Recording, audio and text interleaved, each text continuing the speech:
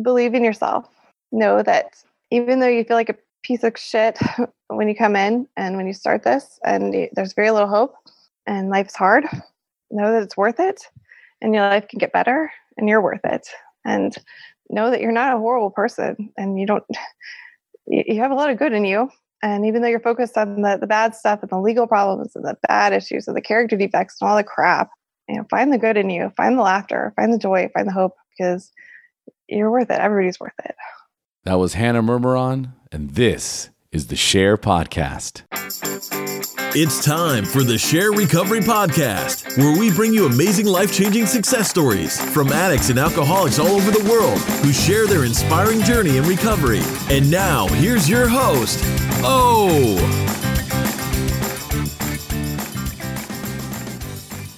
Hello, everyone, and welcome to another episode of the SHAIR Podcast. And today we have Hannah Mirmiran joining us on the show. And many of you know Hannah because she is such an active member in the SHAIR Sobriety Network. She is truly an inspiration. I have watched her transform her life. All of us have watched her transform her life. She used boxing as a way of losing 60 pounds and recovery as a way of completely transforming her life. When you hear her story, you will understand that today, Hannah is a completely different person, and it's all because she made the decision to go all in on recovery. So let's dive into Hannah's beautiful story, but first, a quick message from our sponsors. Let me ask you this. Are you tired of people-pleasing? Are you a recovering perfectionist? Do you find that you're angry all the time? Irritable, restless, and discontent? Are you trapped in the cycle of self-sabotage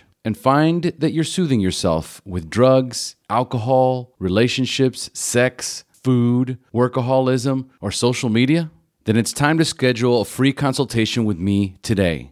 What if I told you that in just 8 short weeks, you could reset your entire emotional state, be able to set healthy boundaries, let go of perfectionism, and finally get the relief you've always needed, to be able to take a breath. And in that breath comes happiness, fulfillment, and joy. My name is Omar Pinto. I'm an NLP life coach, as well as an addiction recovery specialist. And I can help you discover what's holding you back from living the life you were always intended to live. So go to www.omarpinto.com and schedule a free consultation with me today. Today's episode is also brought to you by the SRC, the SHAIR Recovery Community. The SRC is a private membership community that offers live online meetings as well as peer-to-peer recovery, sobriety support, and accountability. The biggest challenge for addicts and alcoholics is to connect with a tribe and to find the pathway that works for them. In the SRC, we meet you where you are at in your journey of recovery. Where are you at now? Where would you like to go? And how can we help you? The value of the SRC and these live online meetings is an opportunity to develop beautiful friendships with people all over the world. But more importantly, to get the support that you need to get sober and stay sober. So whether you're looking to enhance your current recovery program or find your sobriety tribe, this is the fellowship for you. And to join the SRC, it's only $1 for the first month. And then after that, it's only $12 a month. It's the best investment you can make in your recovery. So to join the SRC, go to www.theshairpodcast.com, go to the top of the navigation bar, and click on the button that says SHAIR Recovery Community. And join the SHAIR Recovery Community for only $1 today. And if you haven't done so already, don't forget to leave us a 5-star rating and review on iTunes. It's one of the best ways to show your support for the podcast. Are you looking for a new recovery-related podcast to add to your playlist? Then I have great news for you. The SRC has recently launched its first podcast titled The Tao of Our Understanding Recovery Podcast. In the SRC, the SHAIR Recovery Community, we have some amazing online meetings every single day. And one of those is our Tao Recovery Meeting. In this meeting, one chapter of the Tao Te Ching is discussed every week as to how it relates to recovery. The content is so good, we decided to share this meeting as a podcast. So go to your favorite podcast app and search for the Tao of Our Understanding Recovery Podcast to check this podcast out today. Hi, Hannah. Thanks for joining us. Hi, Omar. Thank you for having me today. I am super excited to have you on the show. How are you feeling? I am feeling really excited. I have been listening to this podcast forever, so it's kind of a surreal experience, but also something I've been wanting to do forever. So I'm really excited to be here. Very grateful. Well, I am excited for you to be here as well and for joining us.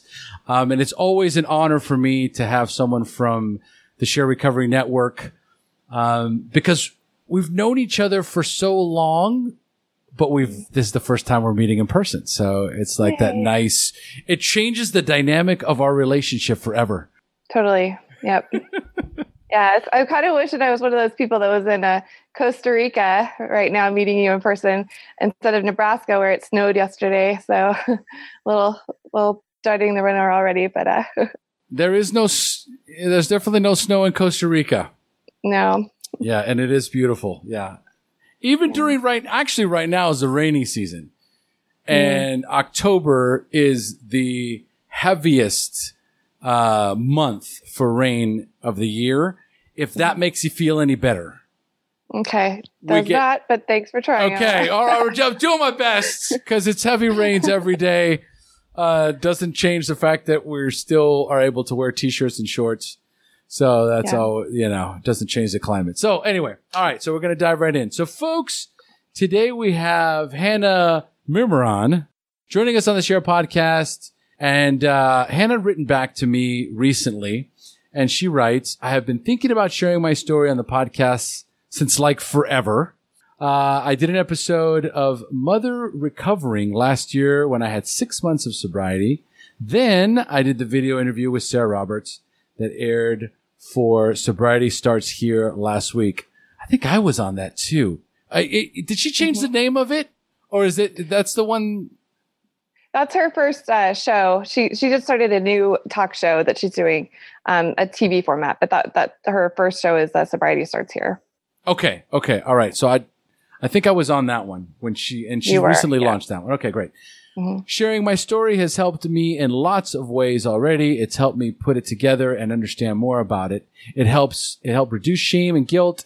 It's helped me make me more comfortable talking about all of my life. It's helped me have compassion for myself, and it seemed to help other people. Sound about right, Hannah? That is right. All right. Yep. Excellent. All right. So you know the drill. Before we get into your story, Hannah, please tell us about your normal daily routine, including recovery. Okay. So I'm kind of dreading this question. I listen every week to the podcast. I think I've heard every single episode, and every week somebody says this amazing routine, hours of meditation and yoga and this whole thing. And I totally get why that's important to recovery. And that's my goal in life. Honestly, right now, I got 3 kids that are under the age of 10. So mornings at my house are crazy. So the goal is for me to get up half an hour before the kids and do meditation and prayer. And then by the time the kids get up, breakfast, get them dressed, get their teeth brushed, get their backpacks cleaned out, lunches made, everybody looking presentable, get into school by 8:45. So if I do that, everybody's fed and, in class on time, I kind of consider it a win. Yes. So that's my morning. But mornings where it goes really well, I do meditation and prayer, get the kids fed. And then one thing that I learned from your show is this, the Quote of the Day podcast. And you interviewed Sean Croxton. And ever since I listened to that episode, I have listened to that podcast every weekday morning that it's on. And most mornings I make my kids listen to it before school too. And then I quiz them about what they learned. So that's been a huge part of my recovery. And so that's been cool. So once I get the kids to school, that's when things kind of slow down for me a little bit. And I typically then take a little time and, kind of review what I have for the day. And then I most mornings go to a boxing class or a yoga class. So I start with some exercise. Then I go home and clean up breakfast and clean up myself and get myself ready for work and head to work. I usually get to work about 10:30, 11 every morning. So that's how I typically start my day. Okay, I love it. And for those of you listening, the quote of the day is it used to be the only podcast I recommend outside of the SHAIR podcasts.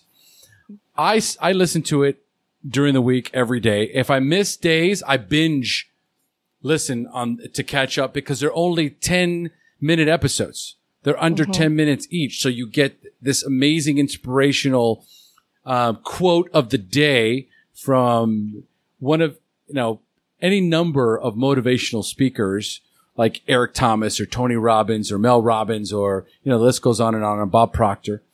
And so, that one I recommend. And I recently started listening to the Tony Robbins podcast as well. Mm-hmm. That one's also like 20 minutes long, and it's awesome. It's absolutely awesome. So yes, I always, to my coaching clients, to my friends, I say, listen to the quote of the day in the morning. It's under 10 minutes and it will supercharge your morning. Correct? Correct. Absolutely.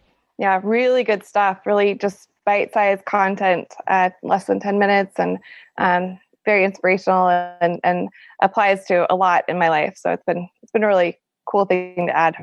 Absolutely. Absolutely. I love it. So I love the plug there as well. All right. So my other question is always about your spiritual condition. It's a big element in my life.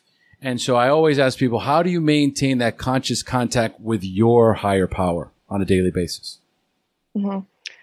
A sponsor that I worked with once really helped me see that paying attention to the feeling I have in my gut or my stomach is kind of either listening to me or listening to my higher power, however you want to say it. But that made so much sense to me. And the way she broke it down was, if somebody asks you what kind of vegetables you want and you just have a feeling in your gut about, do you want broccoli or asparagus? That feeling you have where you pay attention to what you really want, that's your higher power. So that made a lot of sense to me. And so now for me to pay attention to my spiritual condition, I check for that feeling throughout the day, all the time, to see, am I staying true to myself? Am I listening to that feeling in my gut? And just kind of staying in touch with that. So not getting too busy, not getting too tired, not getting too hungry or lonely, checking out, how I'm feeling and how I'm staying present with myself is pretty much how I stay in touch with my higher power. And then, when I wake up in the morning, asking for sobriety for the day and for a good day. And, kind of asking, I say the third step prayer every morning when I wake up.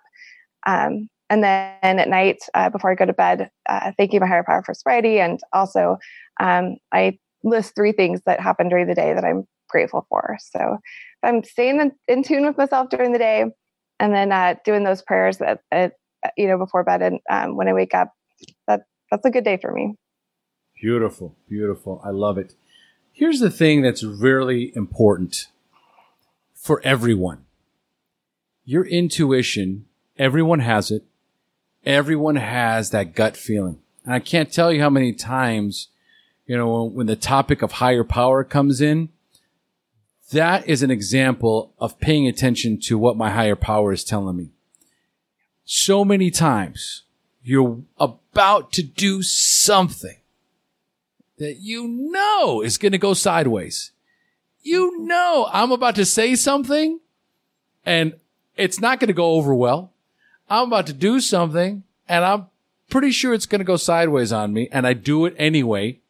And I go, I knew it. I knew this was going to happen. That is your higher power talking to you. Yep. Totally agree with that.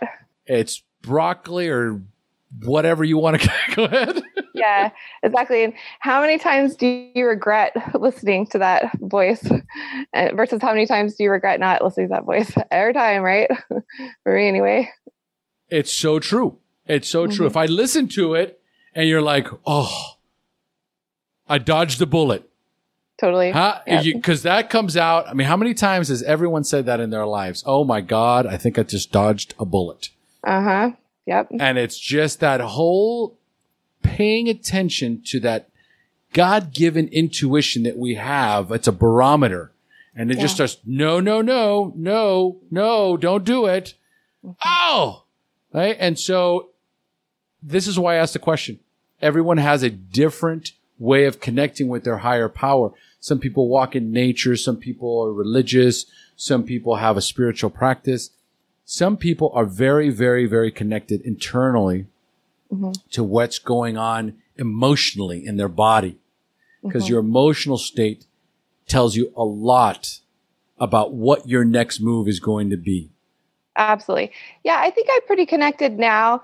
I use meditation as a tool. I love this Insight Timer app. And so I do that. I like to do it twice a day, but I have been doing it once a day pretty consistently for the past few months. And it's made a huge difference just in keeping me in tune with that intuition and that higher power. And, so I recognize my body, what I'm feeling in my body. And then yoga is also a really helpful tool for me to stay in touch with that too. So. I'm sure. Now you because you talk about how you're so busy, you got the 3 kids and all that kind of good stuff. But I see you posting boxing photos all the time. So it's not like you're going once a month to the boxing, right? So what does that look like? How many days a week? How many hours?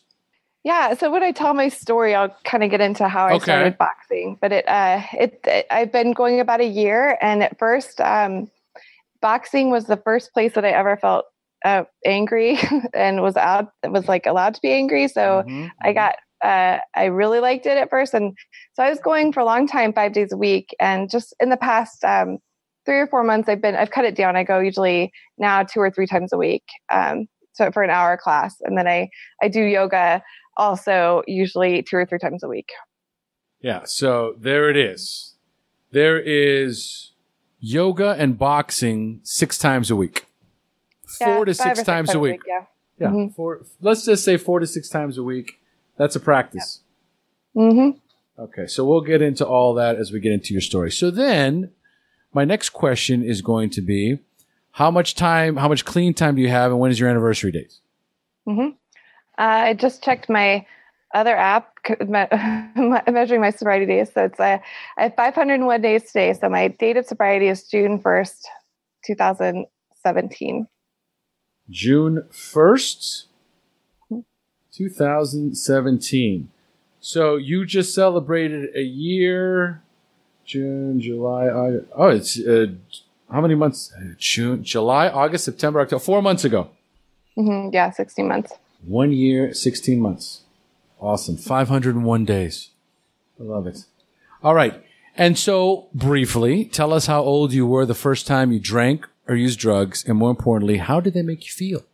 The first time I ever drank or used drugs was my first weekend of college. My freshman year of college, I drank. I grew up in, never drank or did any drugs in high school. So I went away to college to a big city about 1,000 miles away from home. And a guy handed me a bottle of Goldschlager. Drank the whole damn thing. It's my very first drink. Some people start with Miller Lite. I start with Goldschlager. Go big or go home. That's what the nastiest. Just the nastiest. Goldschlager. Okay, go ahead. Fancy. It was fancy. It had gold. Oh, it looks very, very fancy until it goes down. Oh yeah, and comes back up. Yeah. Okay. So, the way it made me feel was, it made me feel alive, and it made me feel like I could shut up the voice in my head, and I could stop being anxious. And that was the first time I think I remember being able to relax and just be myself. Absolutely. Feeling alive. Shut down the voices. All right. Yeah. Hannah, you are all warmed up, so it's time for me to turn this show over to you. It's time for you to share your story with us. Battle against drugs and alcohol, the wreckage it caused in your life, when you hit rock bottom, and finally your journey into recovery up until today. So Hannah, take it away. Okay. Thank you, Omar. So I did not have a very exciting or traumatic childhood, for which I'm really, really blessed and lucky. I'm a therapist now, so I work with a lot of trauma and a lot of people who have had traumatic childhoods, and I was just really lucky that I didn't. My parents met their freshman year of college at college orientation when they went to college in North Carolina. My mom grew up in Texas, my dad in North Carolina. They got married when they were 20, and they had me when they were 23. My dad was a Presbyterian minister when I was growing up, and my mom stayed at home with my sister and I. And I have one sister, one sibling only, a sister that is 2 years younger. So my dad becomes a minister and goes to seminary where I was born in Texas. And then my parents decided that they would move to a place where they didn't know anybody, where it would be safe and a really good, stable place to raise kids. So they wanted to move to the Midwest. So my dad started applying for preaching jobs in the Midwest, and he picked Palmyra, Nebraska, which is a tiny town outside of Lincoln, Nebraska. So we moved there when I was 2. And then I grew up in Lincoln, Nebraska, which is a medium-sized city right in the Midwest, capital city. So grew up going to my dad's church. He was not super conservative. I mean, not crazy religious, but the church was just a major part of our life growing up. And had a really pretty good childhood. I was really involved in things in school, like journalism. I was the editor of my high school yearbook. I was involved in Young Life and some clubs growing up, and just active, happy. A couple, minor things, like my mom really struggled with some depression and stuff. So she was in and out a little bit, but for the most part was there and okay. My dad was really busy with church stuff, and then he kind of burned out on that. And so when I was in high school, he quit being a minister and went back to law school so that he could pursue some mediation and some other career stuff. So there were some just, transitions and some difficult stuff, but for the most part, no major chaos. From day one, I think I decided that it was my job to take care of everybody else. And nobody told me that, and nobody gave me that job.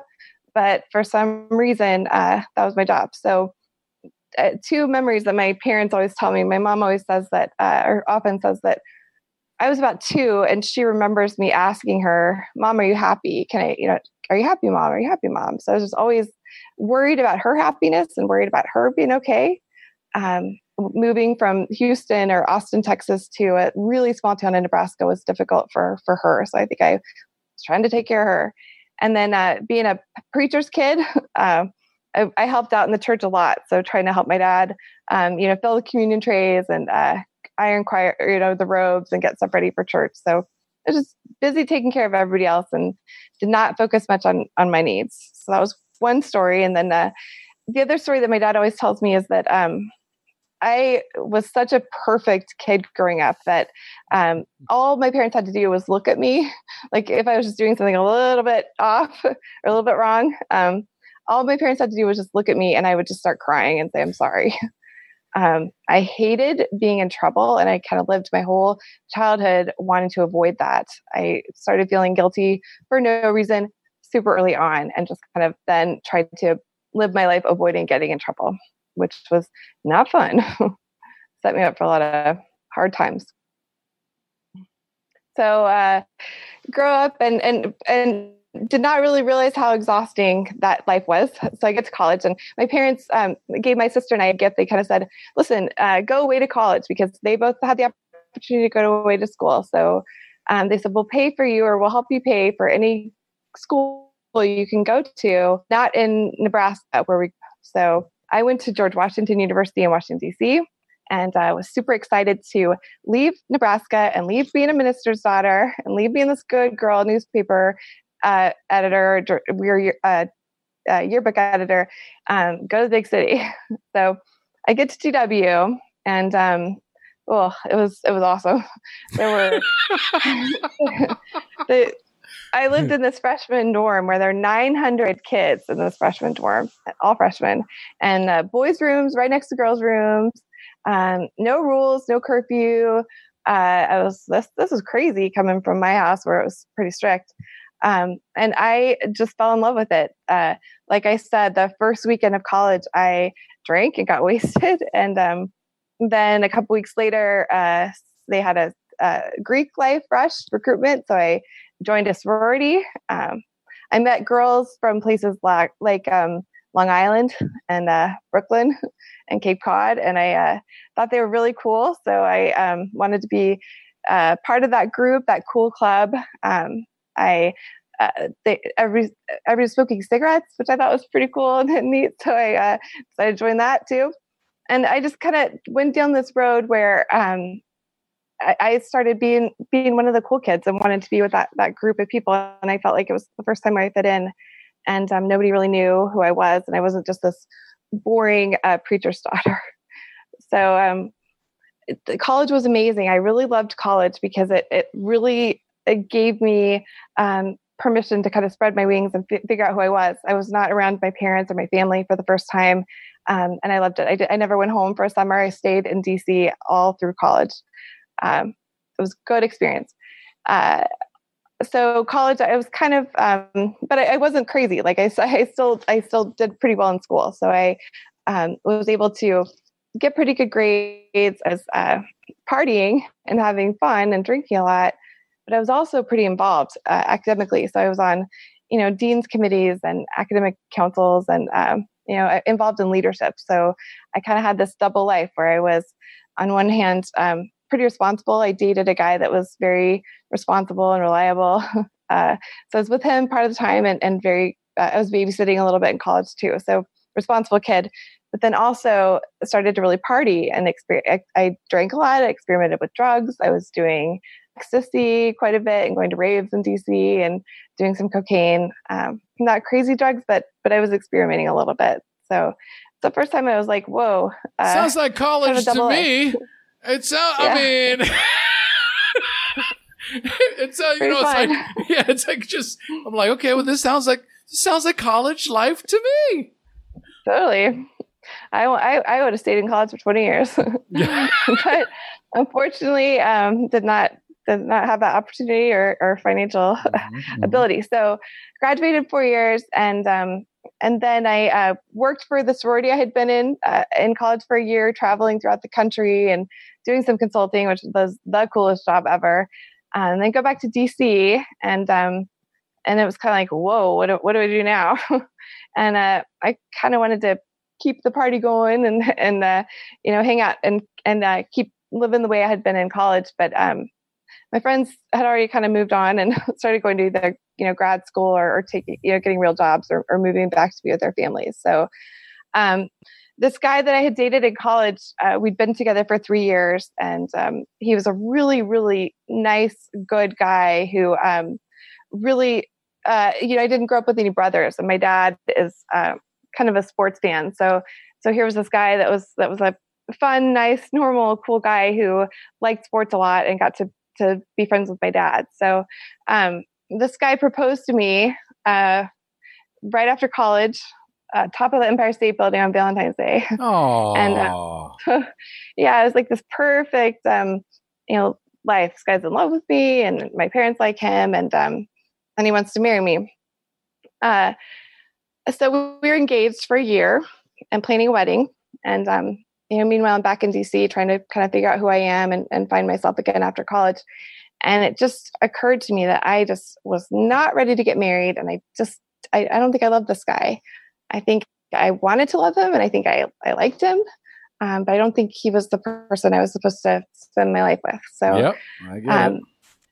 The first really hard thing, this probably sounds crazy to some people listening, but really the first hard thing that I can remember doing in my life is when I was 23 years old and I broke off that engagement 5 months before the wedding because dude, that's hard. It was hard. It was going to be a big wedding. My parents had spent a lot of money already on dress and invitations and all of it. And we had bridesmaids and groomsmen and all of it. So we were ready to get married and I just had to call it off. So that was the first really hard, pretty brave thing I think I did. And after I did that, I really felt horrible. I felt like I had broken this guy's heart, really hurt this guy's family, wasted a lot of money from my parents. And I went, and that was my first kind of shame spiral where I really felt like I'd really done something wrong there, even though I knew it was the right decision. It was really hard to trust my gut on that one. But I did it, and kept going through with life. And so I'm living in DC, and I'm working a job that I didn't really love.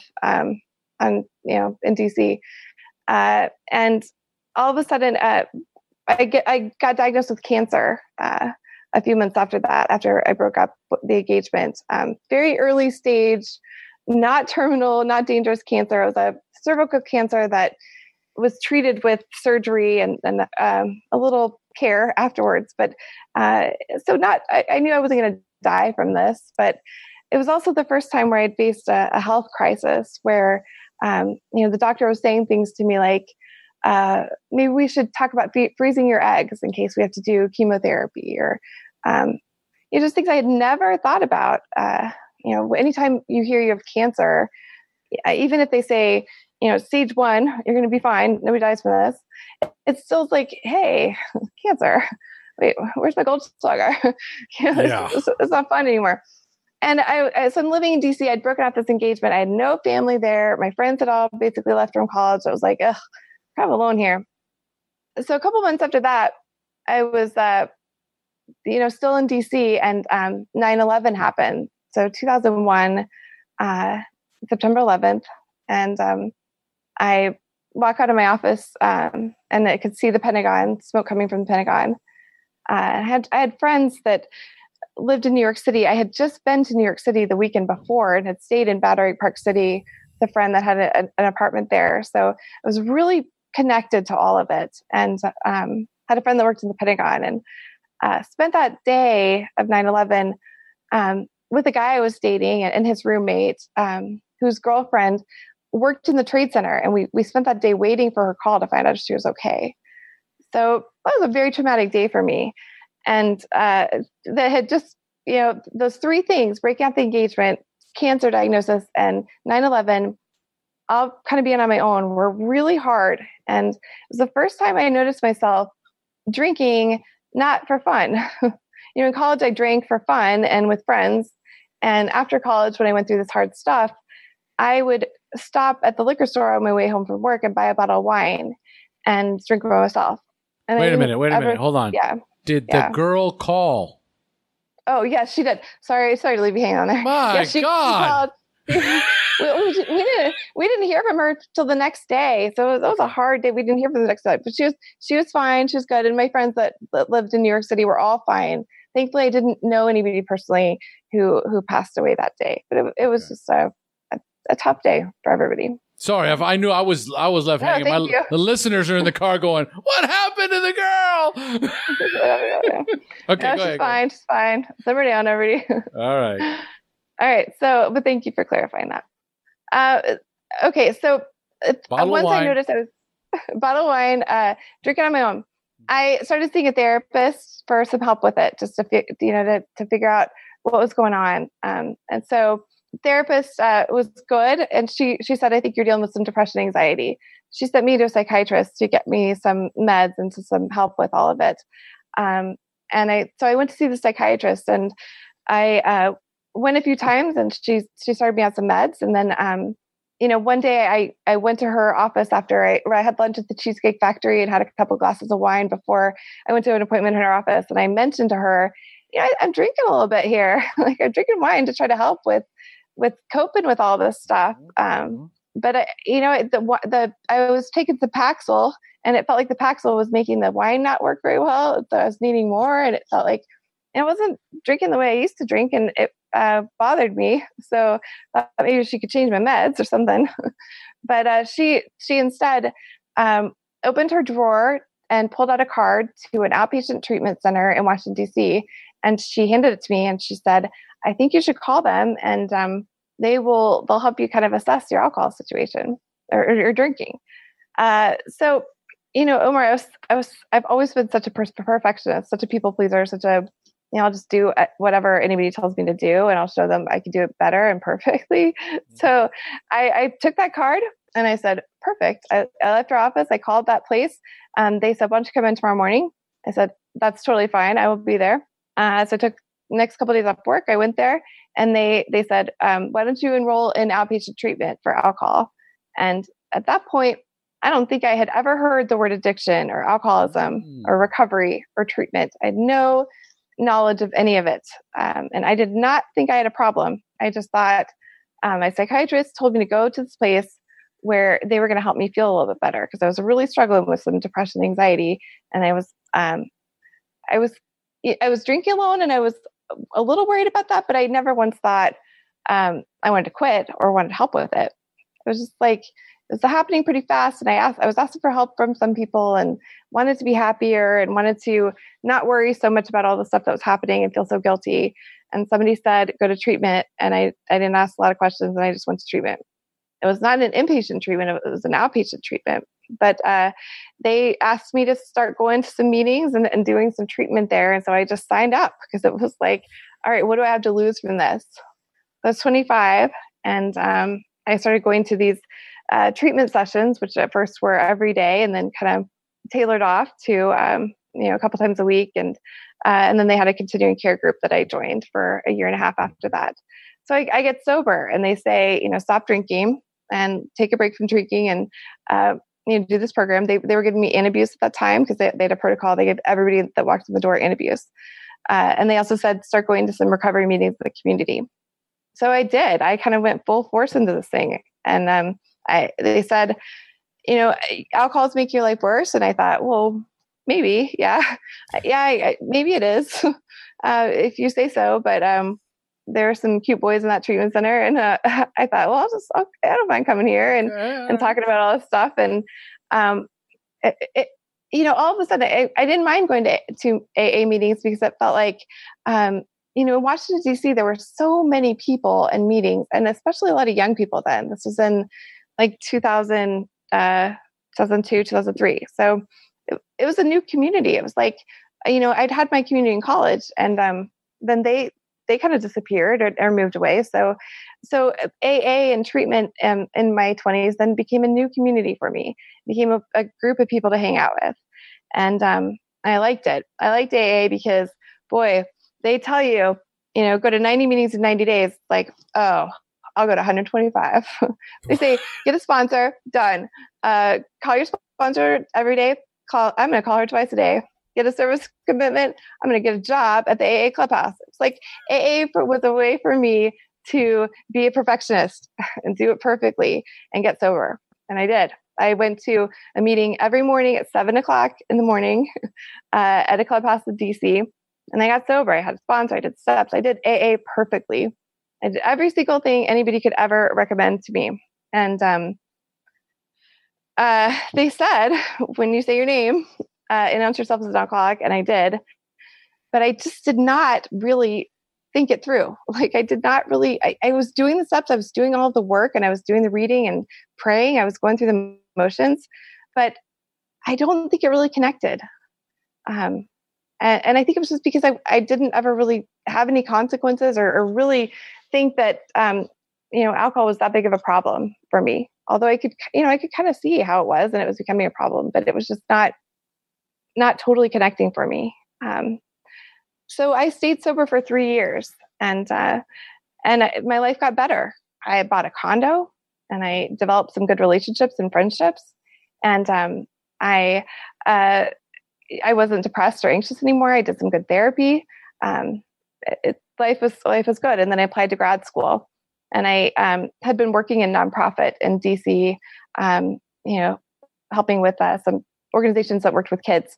And I liked that, but I wanted to have more direct impact working with people. So I decided I would go to grad school to become a social worker.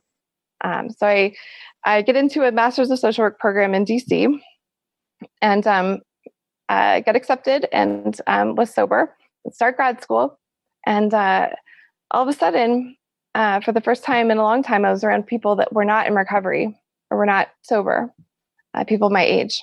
And I was in grad school, which was pretty hard, but also pretty fun. And boy, being back in that school setting, I was like, okay, this is where we drink, So people were going out to happy hour after class, and I went the first year I did not drink. The first year I didn't drink. But then after that first year, something in my head said, I think I could drink. Maybe I think I could maybe drink like a normal person. I do not think I'm an alcoholic. I think I had some hard things happen to in my life a few years ago, and I quit drinking. But now, then I was on some psychiatric medicine for depression. Then, now I wasn't. I think grad school is much, much better place. I'm going to try drinking socially. So I started drinking again at that point. So when I quit drinking when I was 25, I called my parents, they lived in Nebraska. I was in DC. I called my parents and I said, I'm worried about my drinking. I know you don't see an issue or you've never been around it, but like, I think I drink alcohol a lot. I'm going to quit drinking. And so they knew that, and they were supportive. My parents, neither one of them have an alcohol issue or any drug issue. So we don't have a lot of addiction in my family too. So this is not anything that we're very familiar with. So then when I started drinking in grad school, I didn't really talk about it with people. I mean, most of my friends then didn't know I was sober or that I had been sober. But I didn't tell my parents I started drinking again. And I think that's because, I knew if I talked about it, people would be mad at me or would question me. And I didn't want people to be mad at me. I didn't want to feel guilty. And I really thought, it's not going to be a problem. I don't need to talk about it. It's not anybody's business. And if I was going back, that's probably the one regret I have. Well, one of the major regrets I have early on is that I didn't talk about it. I didn't tell people I got sober. A lot of people in my life, college friends, I was embarrassed. I did not want anybody to know that I had an alcohol problem. And I did not want people to know that I was sober. And so I did not talk about it. And when I relapsed, I didn't tell people I relapsed either because I didn't want to have that conversation. I think if you get sober sometime in your life, chances are you probably need to be sober for your whole life. But I did not want anybody to talk to me about that. So just drink. So I finished grad school. I loved grad school. I spent some time in South Africa doing a really cool internship and program in South Africa. And I drank throughout the end of grad school a little bit, but at that point I was living in Washington, DC, where I didn't have a car, so you could take the subway, the metro everywhere. So I didn't have any consequences. I had class schedule that allowed me to, take classes later. And I was doing an internship for, some hours per week, but I wasn't, I didn't have to be at work at 8:00. I didn't have kids. I didn't have a husband. I didn't live with anybody. So I really, could drink moderately, and not have consequences. So it's kind of like, I guess I'm not an alcoholic. Although, pretty quickly I was drinking a bottle or a bottle and a half of wine a night. But still at that point, I was in so much denial, and I rationalized my drinking so much that I really convinced myself that it wasn't a problem. So I finished grad school, start working, and life is pretty good. And I meet a guy who was doing his residency to become a physician. And he was funny, and he was smart, and he was interesting. He was born in Iran and then moved to America. So he was kind of tall, dark, and handsome, and exotic. And he just qualified to be on Jeopardy. So he was interesting and had this cool story. And I thought, I love Jeopardy. Me too, right? So I was going to be married to a Jeopardy star. Totally. They never called him, to be honest. But anyway, So they knew he'd win. He's super smart. The whole system's rigged, probably. Anyway, so I start dating this guy, and I think to myself, I was about 30, maybe 29 or so. All my friends were married, and I thought, this is a good life choice for me. Here's this doctor that Jeopardy star to be. I'm going to marry this guy. So I did. We got married, and there were some red flags initially. Like he was pretty anxious about money, and we moved in together, and he wanted to split the bills like according to percentage of like how many phone calls and how many showers he took. There were just some funny rules about money, and I was like, there's a little anxiety here, but it's quirky. It's so cute. It's going to be fine. Okay. So we get married, and we moved to Baltimore, Maryland, where he does his full 4-year residency to become a cancer doctor. So we're married, we're working, we're fine. And he knows I drink. And I told him, I said, I quit. I've had some alcohol issues in the past, and I didn't drink for a while, but I drink now moderately. I drink wine, and I think I have it under control. But if you ever have any concerns or issues with it, let me know. And so there were times pretty early in our marriage where he said, "Okay, I'm letting you know. I think there's some issues." But at that point, that was hard. I didn't really mean that, I don't think. I just was hoping he wouldn't let me know. So instead of getting help with it, I just said, okay, I'll curb it. But then I just started hiding it, and I just didn't. I hid my alcohol from him so he wouldn't have to confront me. And sneaky. Yeah, right. Mm-hmm. Yeah. Yep. I know I'm not the only one listening right now who's done that, but it's always embarrassing to talk about it. Sneaky. Yeah. Yuck. So hide it. Happy marriage, right? Anyway, so we decided, all right, what do we do? We're going to have a baby. So I've always wanted to be a mom. That's the thing I've wanted more in my life than anything else. So we get pregnant, maybe 6 months after we got married. And something really, I am blessed with a special gift that when I am pregnant or when I'm breastfeeding, alcohol tastes, sounds, smells disgusting to me. Oh. When I first got pregnant, I found I was pregnant on New Year's Eve. I went to New Year's Eve party and I tried to drink.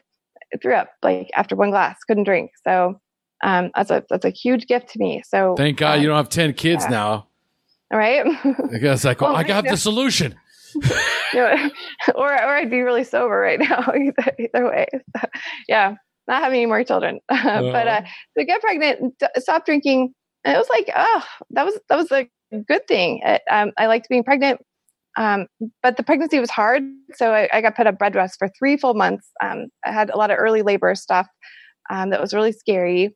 So at that point, I quit my job and just decided to stay home. And my husband was almost done with his residency. He was going to be getting a job anyway. So I'd stay home with this kid. And Joey, who was born 10 years ago, who was a really, really cute, adorable baby who was born healthy and fine, and pretty high needs baby, kind of colicky and cried a lot. And my husband didn't handle that well. He did not know what to do with a baby. So he was really anxious around him. And I decided that I would meet all of this baby's needs. So like the baby didn't really want to take a bottle. So I just decided I'd breastfeed him all the time, like his whole first year. So we didn't even worry about a bottle. It was just like, all right, I'll just be around the baby, which was horrible. I mean, it was good that I could be there for him, but it also meant that I was attached to this baby, every 3 hours. And it was really hard. I mean, on one hand, it was good because I could be this people-pleasing, codependent person meeting everybody else's needs. But also I lost myself pretty quick. So balancing that, I was managing, trying to keep this husband happy and this entertaining this baby. And we moved. So my husband finishes his education and training and residency and fellowship and all that stuff and gets a job. And he decided to take a job in Nebraska where my family was. So we moved back to Nebraska to be closer to my family where he takes a job. We buy a big house and we decide to live the American dream. Living in this house, he's working, he's being a doctor, and I'm staying at home. And I'm taking my baby to baby music classes, and I'm watching Yo Gabba Gabba, and I am pureeing my own homemade organic baby food and making homemade organic dinner. And I was bored out of my mind. I mean, I hate to say that because I liked being a mom and I loved my son and I loved my husband and I was making it work, but I was really bored. Mm-hmm. So what do you do? Well, why don't you get pregnant again? We thought, so that'll fix boredom, more babies. So decided at that point to have more kids. And so got pregnant again and then went through some miscarriages that were really traumatic for me. which people don't talk about that a lot, but I had 2 back-to-back miscarriages, which were very upsetting to me and hard to deal with. And stressful, especially when you have another kid. And, when you have miscarriages, people don't talk about them anyway, but if you have a kid and then you have miscarriages, a lot of people think, oh, well, why would you have a hard time with that? You have a kid. You should be grateful for what you have. And you are, and I was, but I was also very sad about these things. And so then we just kind of stopped trying for a while, but then all of a sudden I found out I was pregnant again and went to the doctor, and the doctor said, oh, it's twins. And we were not doing any infertility treatments or any kind of treatments for that. It was just a fluke. A fluke. And yeah, total fluke. And that was the scariest thing ever, because after I kept having miscarriages, being pregnant with twins, I felt like now 2 are going to die. Oh my God. So terrifying. It was a horrible, very terrifying experience. But thankfully the babies arrived and we're healthy. So I have 2 kids, or 2, twins born. So then we're living in this house with a 3-year-old and twin baby infants. And if you have any kids, you know that it's hard to have one baby because they're needy and they need to have diapers changed and be fed, and that's a hard thing. And it's hard to have a 3-year-old. It's really hard to have twins who are dependent on you and crying all the time. Like trying to manage twins, getting them to sleep at night and putting them in their beds, and doing the whole like transfer sleeping baby to bed with 2 kids is freaking impossible. And having a 3-year-old who needs you and who's kind of sad that he had you all to himself, and then has got now 2 kids to share you with. And the husband, whose job was really stressful, he had to be at work really early, so he would sleep with earplugs in. So it was my job to keep everybody quiet and in bed, and it was really, really hard. I felt like I was really letting everybody down. I lived my whole life trying to be perfect, and I was doing okay, but here were people that were really needy, who needed a lot from me. And I felt like I couldn't do it right. Like, I would go get the twins in the morning and it was like, they're both crying.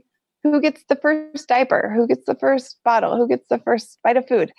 I felt guilty all the time. I was miserable. So I breastfed the twins. As soon as the twins turned 1, I went to get wine, and I needed a break, and I needed to get some relaxation. So I started drinking again, and for a little while I drank under control, and was aware that I did not want things to get bad. So I talked to my husband and I said, I'm not happy. I think I need to go back to work. So he agreed that I could do that, but also didn't really understand why I would want to do that, because he was this doctor making all this money and providing this great life.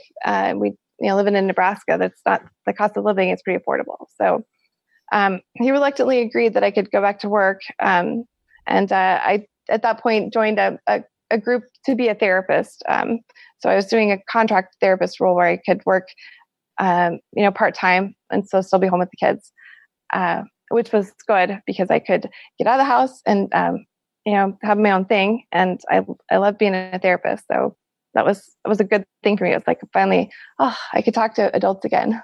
Yes. I can help people. Yeah. And being in Nebraska, I connected with some other therapists, and I developed a really good practice really fast where people wanted to see me and work with me. So that was great. But my husband was also really mad that we were using babysitters and paying for daycare and stuff. So it was like, I thought working would make me not want to drink because it was giving me another, something else, a purpose. And it did give me a purpose, and I was happier working. But boy, man, I felt guilty all the time then still, because it was like, now I had these crying babies still, but now they were crying when I was leaving for work and crying because I was with the babysitter. They were with the babysitter. And I had a husband who was wearing earplugs to bed, but he was now getting mad at me before bed about the money we were spending on a babysitter. So it was bad. And then I drank just to cope with that guilt and shut off those voices because it was painful. And I just did not know how to make it work. I kept trying different things to be fulfilled or meet everybody's needs, but it was a mess. So I drank to cope with it. I would, spend the day with the kids, getting them to school or daycare or with sitters. And I would go to work and see my clients. Then I would come home, make dinner, get dinner cleaned up, give the kids a bath, read to the kids, feed or sing to the kids, snuggle with the kids, put them to bed, clean up, then spend some time with my husband. We would watch TV. Then we would, he'd go to sleep early. And then I would go downstairs in our family room, and I would, have my computer out to do some notes or billing for work, but I would get a bottle of wine and I would drink, and I would watch Jimmy Fallon or late night TV and just check out and numb out and breathe. And then I would pass out. I'd climb up to bed and pass out with my husband, and I wake up the next morning feeling irritable and hungover, and start the day all over again. And so I can remember thinking to myself, I guess I can keep doing this. I was trying to I was talking to my husband and saying, this is not happy. Like we're really struggling here. And he was really unhappy. He was anxious, and he was frustrated with life and didn't have a lot of friends or outlets. And so it was a very frustrating time, and I couldn't figure out how to make it better. So I remember him saying to me, I think we just need to hold on until these kids go to college. When these kids go to college, it's going to be the happiest day of our life. And I remember thinking, well, that's 18 freaking years away.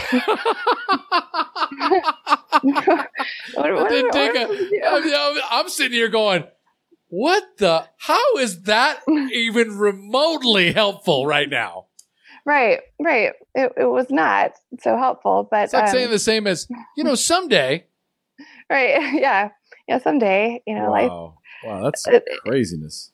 Yeah. It felt like life was about surviving. Yep. And it felt really lonely. And I, at that point, I think this would have been like 2012, 2013, when Facebook was really getting big. And when you're a doctor's wife and a therapist and a mom of 3 kids, boy, I wanted it to look pretty perfect. Like I felt like I had this great life and nothing to complain about. Why should I complain? I should be grateful. I should be happy. So I wanted to put pictures of my kids up. Moms compare their kids on Facebook. If you put up pictures to show the grandparents how happy you are and how good life is. So I really fell into that. I even had a blog about me and a mom about, look at how cute my kids are. Look at how happy we are. Look at their perfect, cute Halloween costumes. And it was a way that I could try to stay in touch with feeling like, I'm doing okay. Like, look at me, world. I'm not drinking, passing out by myself while my husband's telling me we'll be happy in 18 years. I have cute kids on Facebook. That was a really hard thing because it really did not serve me, because on the outside I looked really good and I looked really happy, but on the inside I was just dying inside. Yeah. I was in so much pain. So, this went on for a little while until it went on for about, I would say, a year, 18 months-ish. And over the course of time, I noticed myself getting physically dependent on alcohol. I'd been into treatment and in meetings 10 years earlier, so I knew some of the symptoms and signs about what to expect. And I noticed myself waking up shaking or feeling a little shaky and sweaty and irritable. So I was concerned. I didn't have any consequences. Nobody confronted me about my drinking. Not one person did. But I became concerned, and it felt like this is not going to get better, and this is going to get worse. And I needed a break from all of it, and I knew I needed to stop drinking. So there was one Sunday when the twins were 3, and my son, twins were 3. My older son was 6, and I called my husband in the room, and I said, I am drinking more than I told you, and I think I am addicted to it, and I'm shaking. And I'm really freaking scared right now. And I think I need help. And he was mad. He was mad that I'd been hiding it. He was mad that he thought I let it get out of control. And so he didn't like any of it. He just wanted me to, I don't know what he wanted, but I remember, I'd gone to treatment before, so I knew that would help me. So I needed a break from life. And so I advocated and asked to go to inpatient treatment. And I researched different treatment options. And I found one that our insurance covered at Hazelden in Minnesota. And I signed myself up, and I had a friend take me up there, and I hired a babysitter to help take care of the kids while I was gone. And I left, and I went for 28 days to Hazelden to get sober. And I did.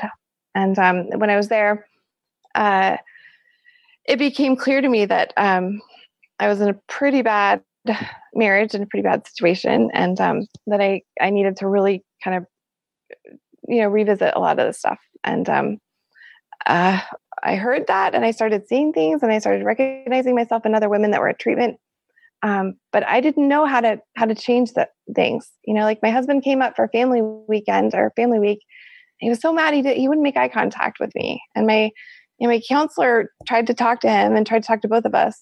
And she said, I just think he needs more time, and he needs to understand this. And he's from a Middle Eastern culture where in Iran, people that are alcoholics are kind of, they look at them as immoral, bad people. And so he had that judgment, and he didn't want anybody in his life or family to know that I was an alcoholic. He didn't want to be married to an alcoholic. And I don't blame him. I wouldn't want my wife to be an alcoholic either, but he was mad, and he didn't want me to go to meetings or support that. He just wanted it to go away. I really let him down.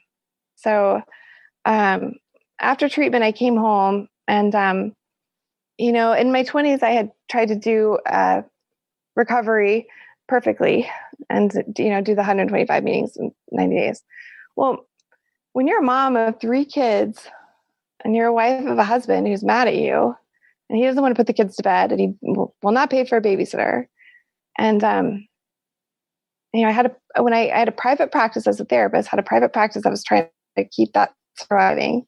And you have all these balls in the air.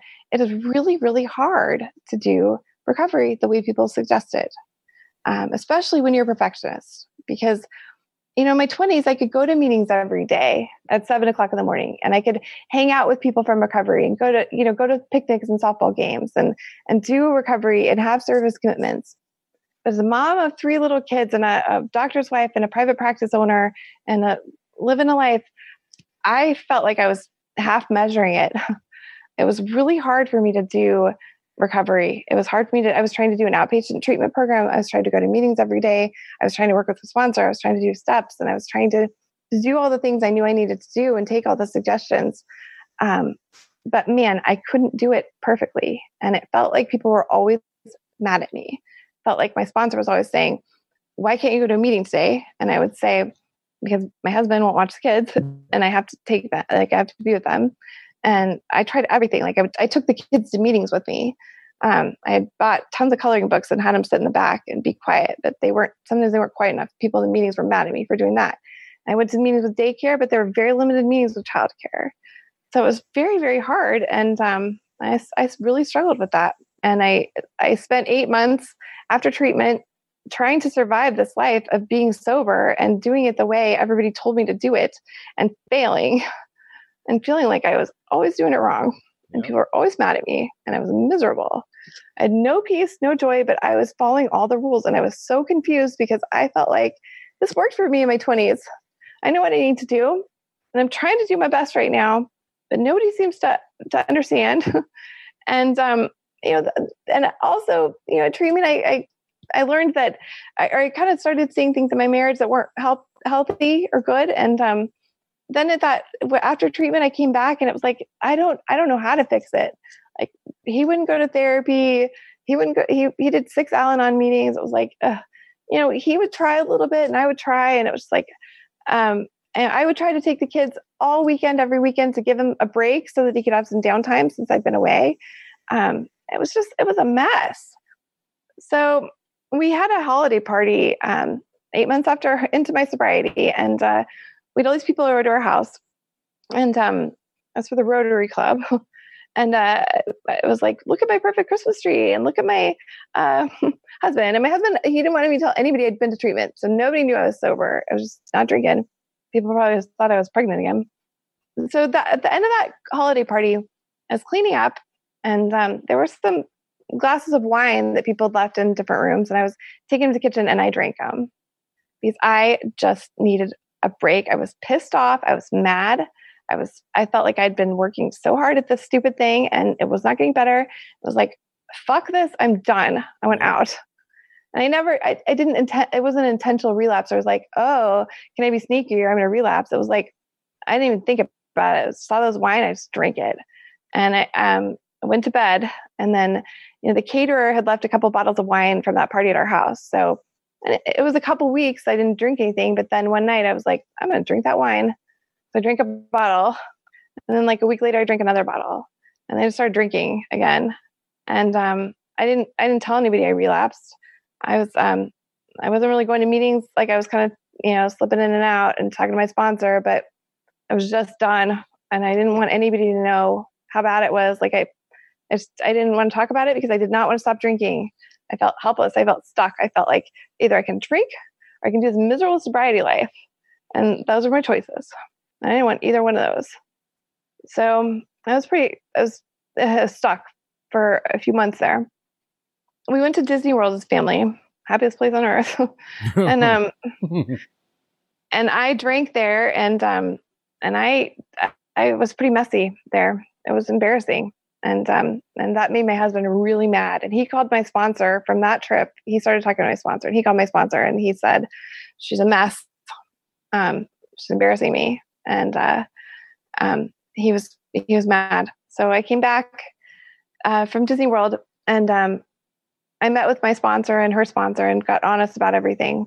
And they had an intervention with me where they said, if you stay in this marriage, you are not ever going to get sober or stay sober. You need a divorce. I know it's embarrassing. I know it's hard, but this is what you need to do. And you need to come to meetings with us and pick up another white chip and do this all the right way. So I did. I got sober. Didn't go to treatment. I stopped drinking. I got another white chip. I announced, my relapse. I told other people in my life what was going on. And 11 days into that, I filed for divorce from my husband, who did not want to get divorced, even though he wasn't happy. He didn't want to change it. So he reluctantly agreed to leave the house, and we separated. And then the next 2 years of my life were hell. So he moved out, and it was a messy, messy divorce. He fought about a lot of things. There were a lot of things I didn't know about that were happening in the marriage with the finances. He took care of everything, and I was really bad with money and not aware of what was happening. So I didn't know any of it, and I was drunk some of the time. So I just didn't notice it. There were a lot of things that came out in that divorce that I had no idea what were happening in that marriage financially. And all of the judge right away said, we're going to do 50-50 custody as a temporary arrangement. So I had my kids half the time. When I'd been the one putting those kids to bed, he'd never put those kids to bed, but he had them half the time all of a sudden. And the judge said to me, because I was self-employed, I'm self-employed as a therapist, so I own my own business. And the judge said, well, you don't have pay stubs or a W-2 or a salary, so you're going to have to show me bank statements. So for 5 years, every month, bank statement. So I had to prove all of this stuff with my income. And it took about 5 months before the judge would order any child support or spousal support. But he also said, you have to stay in the house, the marital house. I mean, you get to, you get it. You have to pay the mortgage, you have to pay taxes, you have to pay the insurance. It's a big house, a lot of money. And I was so stuck and so stressed. So I was trying to work a lot because I needed to make money, so I wasn't getting any child support. I had 3 kids under the age of 10. I get the kids half the time. So I've got weekends without the kids at all. They're with their dad. And everybody's fighting. And people in my life, I didn't know anybody who'd been through a divorce. And my friends were not, nobody knew what divorce meant. They were scared. It was a really hard time. And I just drank because I didn't know. I relapsed and drank because I just did not know how to deal with that stress. I tried. I went to meetings and talked to my sponsor a little bit, but I was way stuck in victim place then and felt so scared and so sad and so guilty, like I was ruining my kids' lives. And the only way I could quiet all that noise down in my head was to drink. So I drank and then just kind of tried to hold on. It was like I was trying to manage my divorce, just trying to take it one day at a time. And I thought I just have to get this done. Like a friend of mine from a different city had been divorced, and her divorce was fine on 37 days. So I thought, let's just get this done, and then I'll worry about the drinking after. But the divorce kept going on and on. Like subpoenas were being sent, and things were being ordered, and affidavits and different. There were so many things that just kept happening and piling on. It was just getting messier and messier, and I was drinking, and then I realized that I was getting addicted again, and I thought, well, this is messy, so I don't want to shake anymore. So I thought I need to quit drinking because it's not going to make it better. So I researched treatment, and I found a program it was in my state in Nebraska that's a 7-day detox. So I called them and I said, I need to come in for 7 days, and I need this alcohol out of my system. I need to stop shaking so I can get divorced. And they said, okay, come in. So I drove. I didn't tell anybody in my whole life that I was going to that detox because I didn't want anybody to know, because I didn't want that judge to give me less custody. I didn't want my ex-husband to find out. So I just packed up and left, and told a babysitter that I was going to a conference or something. And I left, and I drank a wine on my way to that detox, and bam, got pulled over for DUI on my way to treatment. Oh, dude. Which is exactly what I did not need at that point in the middle of this horrible, horrible, messy divorce where I was trying to hide all of it. So I get this DUI. I go to treatment for 7 days. I come out of treatment, and then it's like, all right, well, now you're sober, and I'm still dealing with the messy divorce. I'm still dealing with the custody issues. I'm still dealing with the financial issues. And now I got this DWI on top of it. I've got to go to probation and blow in some stuff. And I'd never even gotten a speeding ticket. So all of a sudden I've got this legal issue that's really embarrassing. I did not want anybody to know about it. And then all of a sudden I got an email that from my attorney one day that my husband had found out about the DUI and treatment, and they were seeking more custody. And, if I would have been smarter, I would have gone to a meeting and talked about that. But what I do instead, I was at Target and I bought a bottle of wine to drink because I got scared out of my mind, and it was horrible. So I started drinking again after the DUI, which was messy and embarrassing and stupid. And I was trying to manage going to probation in the morning to be clean. I had something in my car I had to blow in, which if anybody out there has ever had a DUI and has to blow into their car and is still drinking, it was a painful, scary, horrible, exhausting experience where I bought myself a breathalyzer at home to test my alcohol content before I'd get in the car, and or I'd take an Uber, and then, the kids, I would take an Uber with the kids, and then their dad was finding out. It was so messy and horrible. And it's so embarrassing talking about it now. So, it got worse. I was trying to manage all of it. And that went on for about 9 months. And at the end, and in that 9 months, I went to treatment again for an inpatient treatment, came out, relapsed, could not get any sober time together. I would manage a few weeks, just get scared and feel helpless. I was pretty hopeless at that point, pretty suicidal. I wanted out. I wanted done. I was so over it. I didn't see any hope or any kind of future. I was just scared and tired of it. And so at the end, I started drinking vodka because somebody had told me at one point, you can't smell vodka. And I thought, well, all right, maybe it has less calories than the wine I was drinking. Oh my God. I started drinking vodka and mixing it with, things like Gatorade or lemonade. And I'd always been a wine drinker my whole life, occasionally beer, that Goldschlager early on, but mostly wine.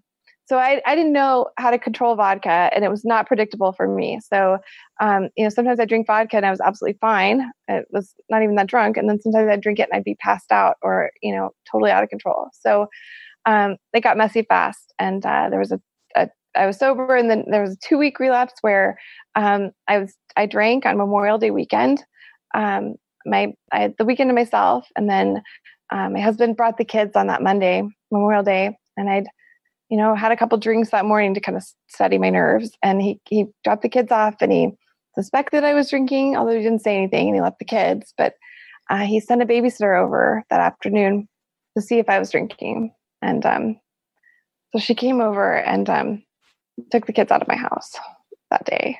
After I earlier in the day, I'd passed out with the kids there. And I had it, and there's another adult there that was with me and helping, but it was messy. It was embarrassing, and it was painful. It's painful to know that my kids saw me like that, and it was painful to have a babysitter come in and see me like that. And it was like something that I had really tried to do, at night on my own, and not have people see me like this. It was all of a sudden, it was just, I couldn't control it, and it was awful. And so babysitter takes the kids out of my house, and I went to bed. I was so broken. So I went to bed. The next morning, my divorce attorney calls me and says, "This got to change. You're gonna lose your kids. You have to do something about this, and it has to be different because whatever you're doing isn't working. You're not taking it seriously." So I called the treatment center, this detox where I'd been before in Nebraska, and I told them what was going on. And I'd just been there for treatment like 3 months earlier, so they weren't thrilled to hear from me. And I said, I'm in a mess. Drinking, I can't stop. Drinking vodka. I'm gonna lose my kids. I don't know what to do. And the counselor said to me, "Well, I don't know what to tell you because this is not working for you. You keep trying this, and it's not working. And so what's going to be different this time?" And I didn't know. I didn't know what would be different or what I needed different. I needed help. I was so done. I didn't know what to do. So she said she'd known a couple of women and had worked with them, and they had gone to treatment at this program in Arizona. She said, "I think you should try it. Would you be willing to do that? It's a longer program. It's like 10 weeks. But would you be willing to do that?" And I said, "Yes, absolutely." So I told everybody I was going to this program in Arizona. I called my attorney. I said, "I'll do this thing. I'll go now." I called the program, and I paid out of pocket like $3,600 on my credit card that day. And I decided I'd drive myself. I had the interlock thing on my car to protect the car from, me not driving and drinking. So I just thought, I'm just going to drive down there to Arizona all on my own. So I did. And I checked into this program where it was it's called the Legacy program. It's all women. You go to an outpatient treatment center during the day, and then you live in a house with 10 women. And it's part of the Carla Vista program, which is a kind of nationwide network of sober houses. So it's very restrictive. You live in this house with the same women, and you go to treatment during the day, and then you go to meetings at night. It's 12-step based. You work with sponsors, and you have tours, and it's very restrictive. So no freedom. You can't even walk out the front door on your own. You can't go for a run or jog or walk. You have to stay in the house. They take you to the gym, and they take you tanning, and they take you other places for outings, but they make you follow the rules. So that was hard. On one hand, it was embarrassing. Like I would have to have things notarized for the divorce, and I'd have to, call somebody to have them print it for me, and then pack everybody up in the druggie buggy and have our supervisor drive us over to the bank or to the, an office to get something notarized and then faxed. And we had to go shopping at Walmart, and it was very restrictive. And it was embarrassing, but it was also humbling. And it was the first time where, somebody told me, like, you're going to get up at 6 and you're going to pray, and then you're going to do some chores around the house, and you make breakfast, then you're going to go to treatment, then you're going to come home, then you make lunch, then you're going to read the big book, you're going to highlight this in pink and this in yellow, then you're going to call your sponsor, then you're going to do another chore. And so it was like people told me what to do the whole day. I just did it. I just put my head down and I did whatever they told me to do, because I did not want to lose my kids. And I did everything I had to do. And I have not had a drink since before I went to that program in Arizona on June 1st, 2017. That's the place then. That's what worked. Yeah, that's what's worked to this point. And yeah, it has worked. Yeah. Wow. Sheesh. Hannah. Oh my God. Yeah. It's been a long journey because your son's 10. Mm-hmm. Which means you've been battling with your alcoholism for how many years? Well, my first drink was when I was 18. So off and on, I mean, the 3 years sobriety, and then about 4 years there I wasn't drinking because I was pregnant or breastfeeding, So a good 7 years of struggle. 7 years battling it out. Yeah. Battling it out. Yeah. So here's what's, God, there's so much in your story. And the thing is that it's really impossible to stop doing the one thing that is soothing you. The one thing that is soothing this tremendous state of just fear and anger and anxiety and bitterness and resentment is just this constant and regret. And so you've got all these negative emotions that when you're sober, the intensity just rises and rises and rises until ultimately you have to soothe. Yeah. It's impossible to be able to take it all in. And then you're raising 3 children. You're raising 3 children basically by yourself and in a dysfunctional marriage. So the thing is, where do you begin? Mm-hmm. Where do you begin? And how do you go from, I have no idea what to do. I have no idea how to get sober. I have no idea how to raise my kids and get sober and be married and run my practice and. So ultimately, I go to the Legacy program. Mm-hmm. I spend 10 weeks there. Mm-hmm. I get my foundation. Mm-hmm. What's changed? What's allowed you to get 14?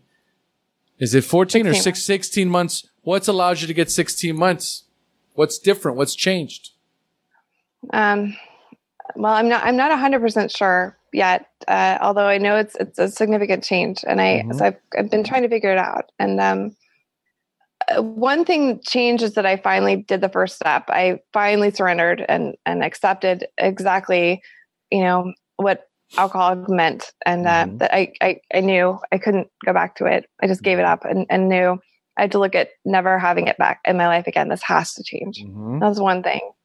I had a sponsor when I was in Arizona who was a better sponsor than I've ever had. She took me through the steps in a different way. So that's one thing that changed. And then when I came back to Nebraska, our judge had appointed somebody called a guardian ad litem, who was an advocate for our kids in the divorce. And so she was somebody that got to know both me and my ex-husband and the kids. And she kind of looked at the whole situation, and she was hugely supportive of me.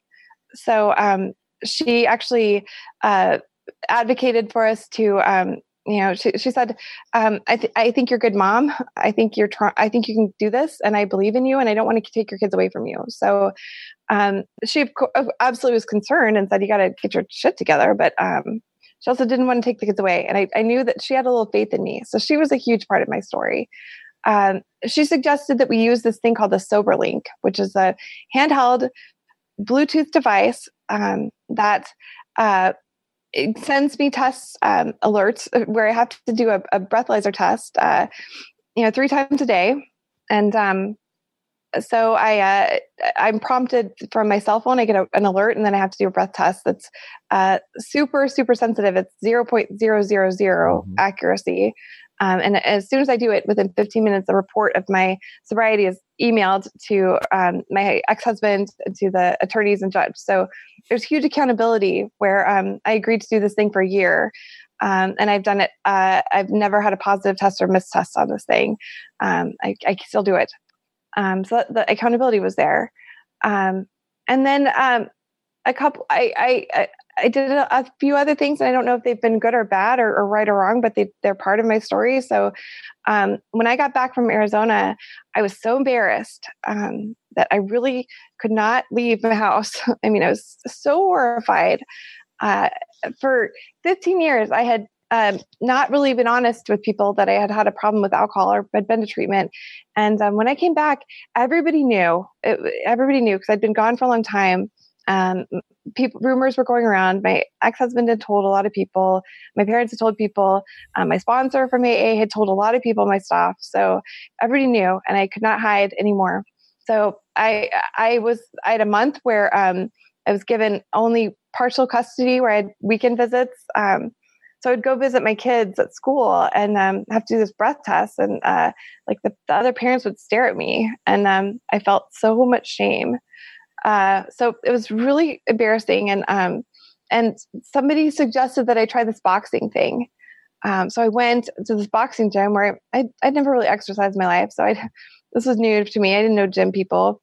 So I could go to this place that was not by my house. It was like 20 minutes away. And I didn't know anybody there. And I could just stare at a bag and just hit it. And I did that, and that worked. It was like, oh. So I started going to AA when I got back, but I was so embarrassed even to go to AA because I'd go in those rooms and pick up a white chip so many times. I was horribly embarrassed, and I tried AA so many times that it hadn't worked for me, or I hadn't worked for it, and so I thought, I'm going to do this differently now. So I started listening to podcasts. I started reading. I started doing some meetings online and some support, connecting with other sober women. And I went to boxing, and I prayed, and I started doing some meditation and journaling. And then I've seen a therapist through this whole time. I started seeing a therapist 7 years ago. I see her every week, and I started going to her and saying, I need to figure this out. I need to change my whole life. And I don't want to ever go back to that person again. So did some major therapy. And about 6 months later, I had lost 60 pounds. And incredible. I was trying, I guess, but that wasn't why I started going to boxing. It just kind of happened. So I looked really different. And almost people couldn't recognize me. People thought I looked 10 years younger. Yes, and you do look 10 years younger. I felt much better. Yeah. I started going to yoga, so I was just feeling much more centered and grounded. And then SHAIR was a huge part of it too, because I was connecting with people and be able to do a little service and talking to people and connect with people, on that group and a couple other groups that I was involved with. And also last year, this Naked Mind book came out with Annie Grace, and I started hearing more about people that were giving up alcohol earlier than I had, and it was kind of seeming to become like a health thing. And so I was inspired and thinking, oh, maybe sobriety can be cool. Like I thought, maybe if I'm going to be sober for the rest of my life, I have to find a way to do that and not be embarrassed about it. So what am I going to do? And I started just trying to think about how I could not be so embarrassed. When I was in AA and was anonymous, it was a really good way for me to hide because I thought, AA gave me permission not to talk about my recovery. So I was able to be anonymous and keep to myself and not tell people I was giving up drinking. And I think in one way that was my way of keeping the door open. Like if not everybody in my life knew I was sober, then I could drink at some point, like at a college reunion or down the road. Maybe I could leave that door open. I was really nervous about telling people I didn't drink anymore and being sober. But I think I was about 5 or 6 months, but I decided to out myself on social media to all my friends and family and on my whole network. And I started talking about it. So that's what I think that maybe the biggest shift is that I was honest about it. And I was, because the minute I was honest about it, I did it on a Saturday night. I linked an article about sobriety and I said, I identify as an alcoholic. I'm in long-term recovery. And I went to bed that night expecting to wake up the next morning, have about 100 fewer friends. Instead, I had more comments and support than I've ever had on social media. people were inspired. Some people knew some of it, some people didn't. Some people were, surprised. Some people weren't, but everyone was supportive and everybody was proud of me. So that inspired me to share a little bit more and get a little bit more vocal about my recovery, and started sharing a little bit more articles. And then over time, I just started sharing my whole story on Facebook, and I started an Instagram account kind of talking about my transformation and what's happened for me. And the local paper in Omaha did a story about my son and I started taking my son, my oldest, to boxing with me. And so they did a story about us kind of surviving divorce and doing boxing and getting healthy together and doing a healthy mom-son activity. The divorce finalized, and it was a trial. We settled like right before the trial in the courtroom. But I went to that trial last year on Halloween, and I posted about it in the SHAIR community before I went that morning. I said, I'm really nervous. This is scary. There's a lot of money and stakes and custody and houses and stuff is involved in this divorce. And I went in that courtroom, and I was the only woman in that whole room. There were 10 men. The judge, there were like 4 attorneys who were all men. The court reporter and my dad, who my ex-husband subpoenaed my dad to testify against me. And my dad went to court. So my dad was in that courtroom on the other side. I was the only woman. And I sat there and held my head up. And was 5 months sober. And because I'd been boxing and because I'd been, really trying to do this thing, I felt like an ounce of self-respect, and I held my head high and I fought for what I deserved. And the judge awarded me half of everything. And he said, you have been through hell, and you keep coming back, and you keep showing up, and you won't go away. And I'm proud of you, and you get half of everything. And I walked out of that courtroom feeling the self-respect and feeling respected for the first time in my whole life. So that was a huge thing for me, to be able to survive that whole thing, survive the divorce after everything that had happened, all the relapses, the mess. I mean, it was the messy divorce mostly because of me, because I didn't get my shit together and kept relapsing and drinking, and it was horrible. So that was a part of it. That's HP, baby. It's totally HP. Yeah. Yeah. So definitely HP. So see, this is a Cinderella story.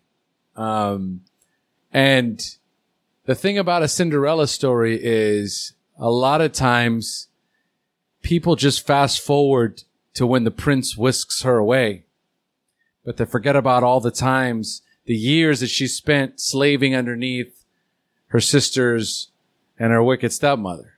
Years and years and years. And it takes that.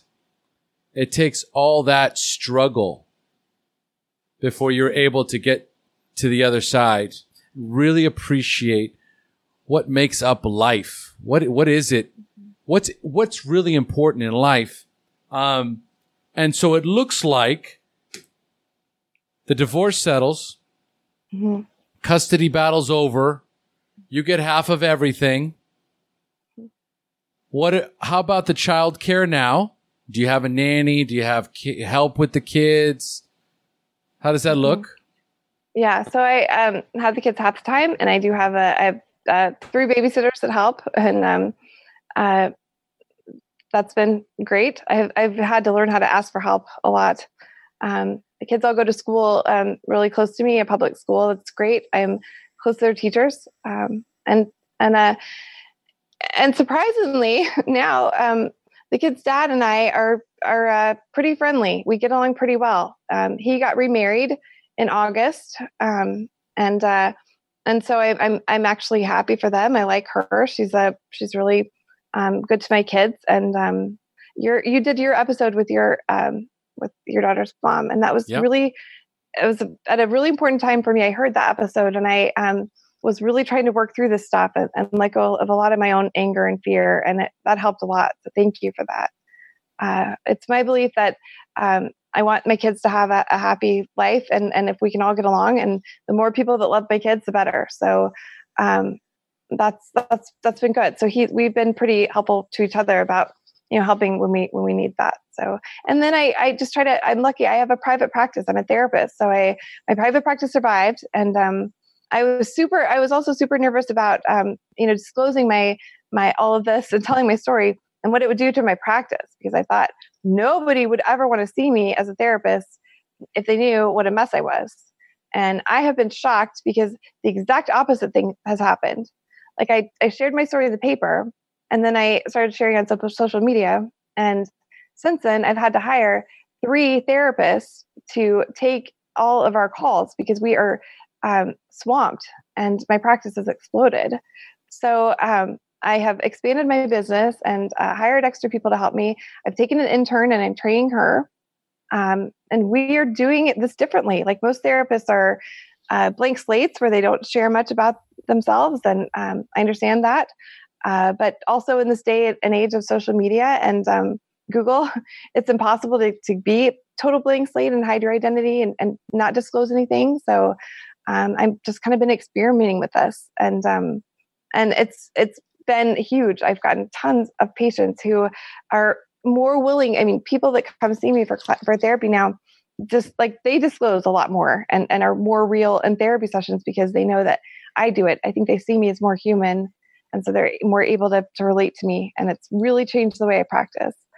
So recently my intern and I do supervision with her once a week. And we're pretty funny because we have a lot in common. We just gab and talk. I meet with her once a week and talk to her about, how to do therapy and I sit down in her session. She sits on mine. So she said to me recently, we should record these sessions and do podcasts. So we're doing that. So we are launching a podcast soon that's called Broken, where we're talking about a couple of things. We're talking about what happens when we feel broken. How do we get up from that place? We're talking about our own stories. We're talking about broken relationships, broken homes, broken families, and how sometimes things really have to break to get better. And we're also talking about breaking the rules, like breaking the rules of being a therapist, breaking the rules of recovery, doing it differently, thinking outside the box. You say about the Cinderella story where, having a prince come and rescue me. There's no prince, like I'm single now and I'm okay that way. But, doing life on my own with my kids and raising 3 kids by myself is not what I wanted or what I envisioned for my life. And I hope it's not that way forever, kind of, but also it's working. And I feel really good about the kind of mom I am. And I feel really good about how well my kids are doing. My son the 10-year-old who was, had a hard time with me drinking and understandably was very insecure and anxious.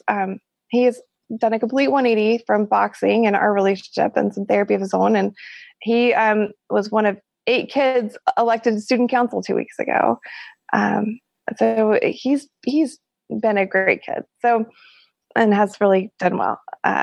So we're looking at all this stuff about kind of breaking the rules and being happier and being more honest about your life. So it's all really fitting together. And I'm just so, so grateful for where I am and for what I've been through and for everybody that supported me and and all of it now.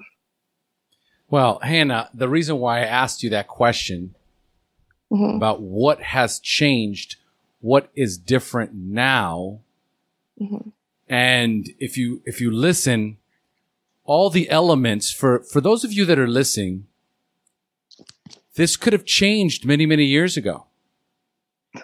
Yep. So much of the veil of shame and stigma behind addiction and alcoholism and what our roles are and what you should be doing and all this guilt and this giant burden that Hannah and her husband carried. Neither one of them knew what to do. He didn't know what to do. She didn't know what to do. No one's to blame, but it's still not working because the communication is non-existent. There's no way to communicate effectively because he's thinking, what is wrong with you? You shouldn't be doing this. You shouldn't be doing that. You should be doing this. You should be doing that. Hannah's thinking the same thing. I'm not getting the support that I need. I'm not getting the help that I need. I'm trying. And guess what? Nothing's changed. She's got her, she's got her practice. He's got his practice. Still got 3 kids. Still have the responsibility, but things are different now. The only thing that's changed is the ability to communicate. The communication has changed between them, but it had to go through just this complete breakdown of the whole machine. The whole machine had to break down. The marriage had to dissolve. A messy, nasty divorce to get to a point where you heard it yourself. If you stay in this marriage, you're never going to get sober because you guys are too far into it. Divorce happens. I go to the legacy program. I get my foundation, but the thing that's not there anymore is the relationship. The big thing that's no longer the giant issue is our relationship and our inability to come to terms on how to raise the kids, how to take care of the kids, and more importantly, how to take care of myself. What happened was I was making my list of things that you were doing. And so I started listening to podcasts. I started going to meetings. I started boxing, journaling, yoga, therapy, self-care, self-care, self-care, self-care. If we would have introduced that into the equation 5 years ago and said, honey, okay, whoa, you're a full-blown alcoholic. We need help. Let's go into problem-solving mode. We need help with the kids. We need you to go to treatment. We need you to go do this. Like, imagine hindsight being 2020. If you're listening to this right now, recognize that you could just be 2 millimeters away from a solution if you're just able to communicate properly. This whole story is for anyone who's married and buried in the disease, buried in the shame, buried in the problems, unable to communicate, unable to find your way through, and recognizing if I can't come to terms with my spouse, I got to get the hell out of here. And I have to heal first, and I have to get my foundation first, and I have to take care of myself first, because that's what you did. You did all of this. You were forced to, because if you didn't, there's no way you'd be able to be where you're at right now. No, there's not. You showed up at that courtroom a different woman because you had the time and the space and the support to do it. Correct? Absolutely. Absolutely. Yes. Yeah. Yeah. I could not have shown up that way before. It took everything, every part of this to get to that point. Sometimes you have to get out of the marriage. Sometimes you have to get out of the dysfunctional, toxic relationship. Even though now they're getting along, that's because he went through his battle, she went through hers, and they had to do it alone. You guys had to do it separately because together you were killing each other. Yeah. You'll hear the Gottman therapy model talks about the 4 horsemen relationship. And the one that really is the killer is once you can sense that there's that one person in the relationship, or both, but especially one person has contempt for the other person, and contempt being just a disdain and no hope and a kind of disgust, that had happened. And I think it's nearly impossible to recover from that. And it's just, and when that sets in, it's just shame and anger and resentment and no communication, no trust, no respect. And it's so hard to recover from that. And it just perpetuates the drinking or the addiction or the shame and all of it. So, and hindsight being 2020. Yeah. Would you have filed for divorce sooner? Oh gosh. I really don't know. I mean, the hindsight 2020, I think I would have learned how to communicate earlier, okay. Or gone to couples therapy earlier. Okay. in the end, I'm glad I'm divorced. I don't think it ever would have worked, but God, my dad, his parents are divorced, and growing up, I always heard that he felt like divorce ruined his life and was horrible, and he always prided himself on being the one person in his family that didn't get divorced. So I did not want to get divorced, and I still have a little shame about that, but I accept it now, and I'm okay with where I am. But yeah, if I could have done anything to change that dynamic earlier, I would have. Yeah. So, and would you have come out? Would you have outed yourself sooner about being an alcoholic? Absolutely. Yes. 100%. I and I can see that differently now. I can see why I didn't. Part of it was because it was okay not to, because you can stay there and nobody tells you to. Nobody makes you out yourself. But also, to keep myself that open window of not telling people so I could drink. But also I was, stuck in the shame of not wanting anybody to know.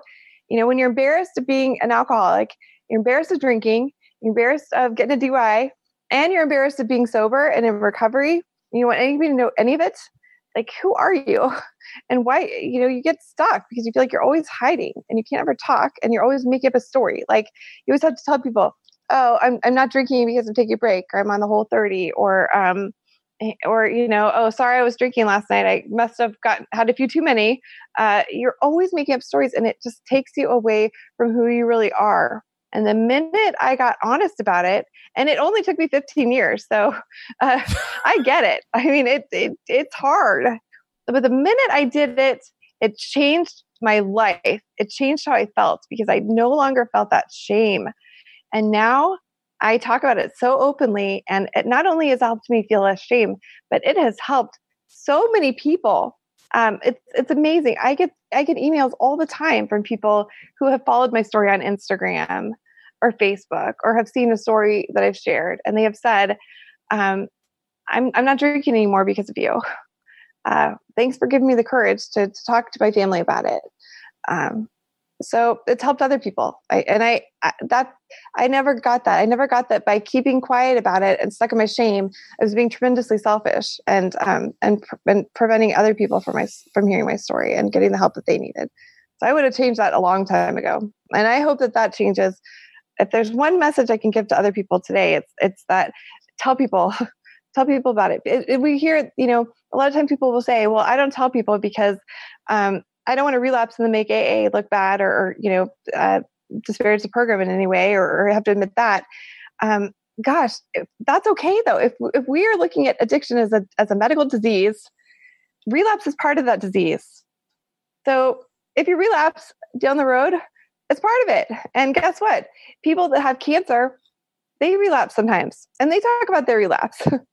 They talk about their recurrence, and they don't feel shame about it. It just happens. So obviously I never want to relapse. I hope I never drink again. I don't want to go through any of that crap again in my life.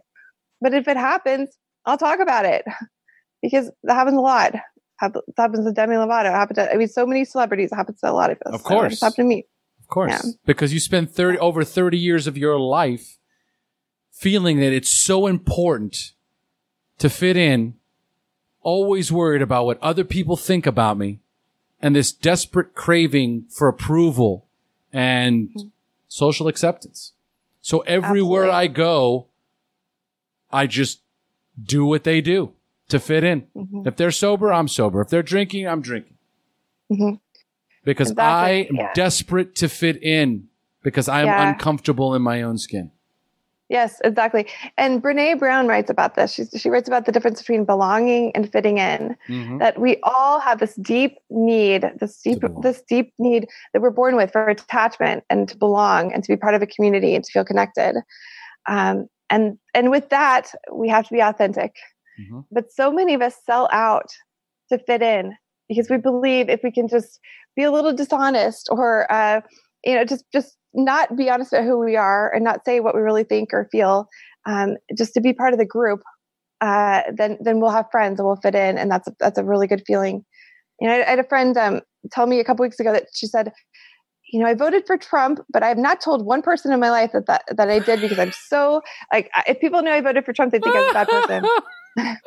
And I said to her, "Oh my God, you're like the farthest person from a bad person. Like you're definitely not a bad person. It's okay. You voted for a different person." It's like, nope, you cannot be a woman in this country and admit you voted for Trump.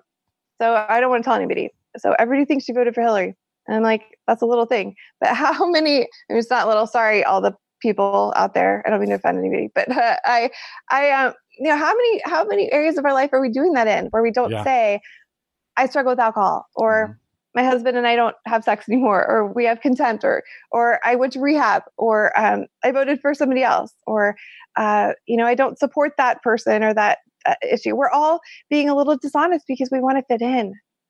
And in doing that, we're missing out on each other's authentic voices and our true selves. So we limit ourselves. We're not ourselves there. So we're not really fitting in. We're fitting in based on a persona who they think we are. But what also happens is we deprive other people the joy of knowing the real us. And as a therapist, anytime somebody comes into my office and can let the real them be seen and be completely vulnerable and authentic, every time they're cooler, every time they're more likable, because they're real and I really know who they are. So that's another thing we're talking about in the podcast about this, fitting in business, because it's really bad right now in America. Yeah. There's endless topics. Yeah. You're not going to run out. Okay, Hannah, we've got to close down. We're already hour and 45 minutes. So we could do this for another 3 hours. I could feel it. But what we're going to do is we're going to close up for the newcomer. Are you ready? I'm ready. Wonderful. So number one, what was keeping you from getting clean or staying clean when you first got introduced to recovery? Shame. Shame and embarrassment and feeling like a victim and not wanting to give up alcohol or the chance to drink it in the future. Absolutely. And then number two, at what point did you have a spiritual awakening, that aha moment in recovery when you accepted that you were powerless over drugs and alcohol, but for the first time had developed the hope that you could recover? I was at treatment in Arizona that summer. And I just started to see life getting a little bit better. And I was pretty hopeless, but also had surrendered. And it was the first time I felt like spiritual awakening. There is that. It's so true. It's so true. Sometimes it's of that, you get that spiritual awakening of the educational variety. Mm-hmm. And you go in rehab or in a meeting or in the middle of a step. And you just, it's that one question or that somebody shares that one thing and you're like, oh my God. Mm-hmm. And the penny drops.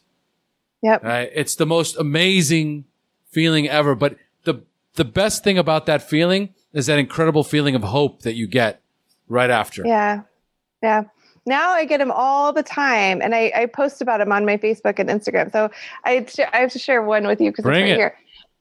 Okay, so when you're a therapist, they tell you to always have a plant in your office because people have to look at your plant and know that you can keep the plant alive. So I've always had a plant in my office, except I kill plants. Like I don't kill patients, but I did not keep plants alive very well.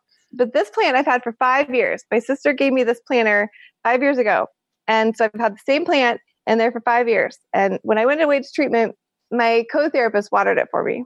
And this plant's been growing. I didn't kill it. I didn't have to replace it. So just last week, this flower appeared right here. And it's the first flower that this plant's ever had. Oh my God. After 5 years? Yeah. After 5 years, I got a flower. Oof. So that to me is a higher power sign of doing okay. You're doing just fine, my dear. Yeah. Things are blossoming exactly the way they should. Blooming. Yep. Yeah. So now those things happen all the time and I just watch for them and really cool. So grateful that I have those things. Yeah. Love it. Love it. Okay. Do you have a favorite book that you would recommend to our newcomers that you read in early recovery? Yeah. I read everything. And I love reading all the biographies like Sarah Hepo's Blackout and Drinking a Love Story. But by far and large, the Brene Brown books are the most helpful. And I would suggest Rising Strong, talking about what to do after things fall apart, and talking about, and the other one is Daring Greatly. And she just came out with one recently called Dare to Lead, which talks about vulnerability and courage and authenticity and compassion from a organizational standpoint, business and corporate and organizational. And I just read that one last week. It's really good. She kind of talks about vulnerability in a different way, which I thought was really helpful. So read that stuff, get vulnerable, have compassion for yourself, and let go of your shame. Get your shit together before I did. Don't go through this. All things Brene Brown. All things Brene Brown. I love it. She's amazing. She's sober. Brene Brown is sober. She has been sober for a long time, and she's not totally. She doesn't talk about that a lot, although I've heard her talk about it before. But in this new book, she talks about it more, and talks about how alcohol is and a lot of other numbing behaviors prevent you from being vulnerable and keep you stuck in shame. So, love it. Thank you, Brene. Thank you, Brene. I love that woman. Mm-hmm. All right. Yeah, so, me too. Number 4, what is the best suggestion you have ever received? Trust the process. And number 5, if you could give our newcomers only one suggestion, what would that be? Believe in yourself. Know that even though you feel like a piece of shit when you come in and when you start this and there's very little hope and life's hard, know that it's worth it and your life can get better and you're worth it. And know that you're not a horrible person and you have a lot of good in you. And even though you're focused on the bad stuff and the legal problems and the bad issues and the character defects and all the crap, find the good in you, find the laughter, find the joy, find the hope, because you're worth it. Everybody's worth it. And with that, we're going to close. Powerful, powerful. I love it. Hannah, thank you for this amazing story. Like, holy cow, we went hour 51 minutes. Oh, sorry. Sorry, everybody. There's so much in there. There's so much. And that's why at the end, I wanted to recap all that. Thank you. Because there is so much. We sometimes get caught up in the tragedy because that's what reels you in. But when we dive into what it took for you to become the woman that you are today, we got it all on tape. We recorded all of it. There's no question of what it took. It took divorce. It took becoming not anonymous. It took becoming vulnerable, trusting, turning it over, diving into the process, doing the work, exercise, spirituality, all covered in a 2-hour episode. That's what I'm talking about. Yeah. Well, thank you. I can't tell you how much SHAIR means to me. I listened. I wrote Omar this email about how this show's been with me through all of it. When I first went to Hazelden and when I came back and relapsed, and it's been my common thread, and it's given me so much hope and strength. And it's just been. I listen to it on my way to boxing. I listen to it when I'm making dinner. I listen to it all the time. So it's been hugely helpful. I'm very grateful, especially with all the stuff I've been through. So thank you so much for doing this and being there and changing lives and just allowing people to talk about different hard things, like about not being anonymous or, different pathways to recovery and different stories and relapse and just how we feel about all of it. It's providing that place for a conversation that is hard to have and that not a lot of people are willing to have. So I really am grateful for you. And I'm also grateful that you have shared your own story and your own growth and some of the challenges that you've had along the way with career stuff and relationships and parenting. And it's hugely helpful to me and to other people in the recovery community. So thank you for everything you do, Omar. Real, raw, vulnerable. That's how we do it. That's how we do it. Us getting butt naked honest helps everyone that's listening. It helps you come out of that veil of shame that you wear for so many years. And you say, my God, I listen to stories every single week. If they can do it, I can do it. Yep. Absolutely. And that's where we're at. It is my honor and my privilege. I'm so grateful that you joined us today, Hannah. Thank you. Thank you again.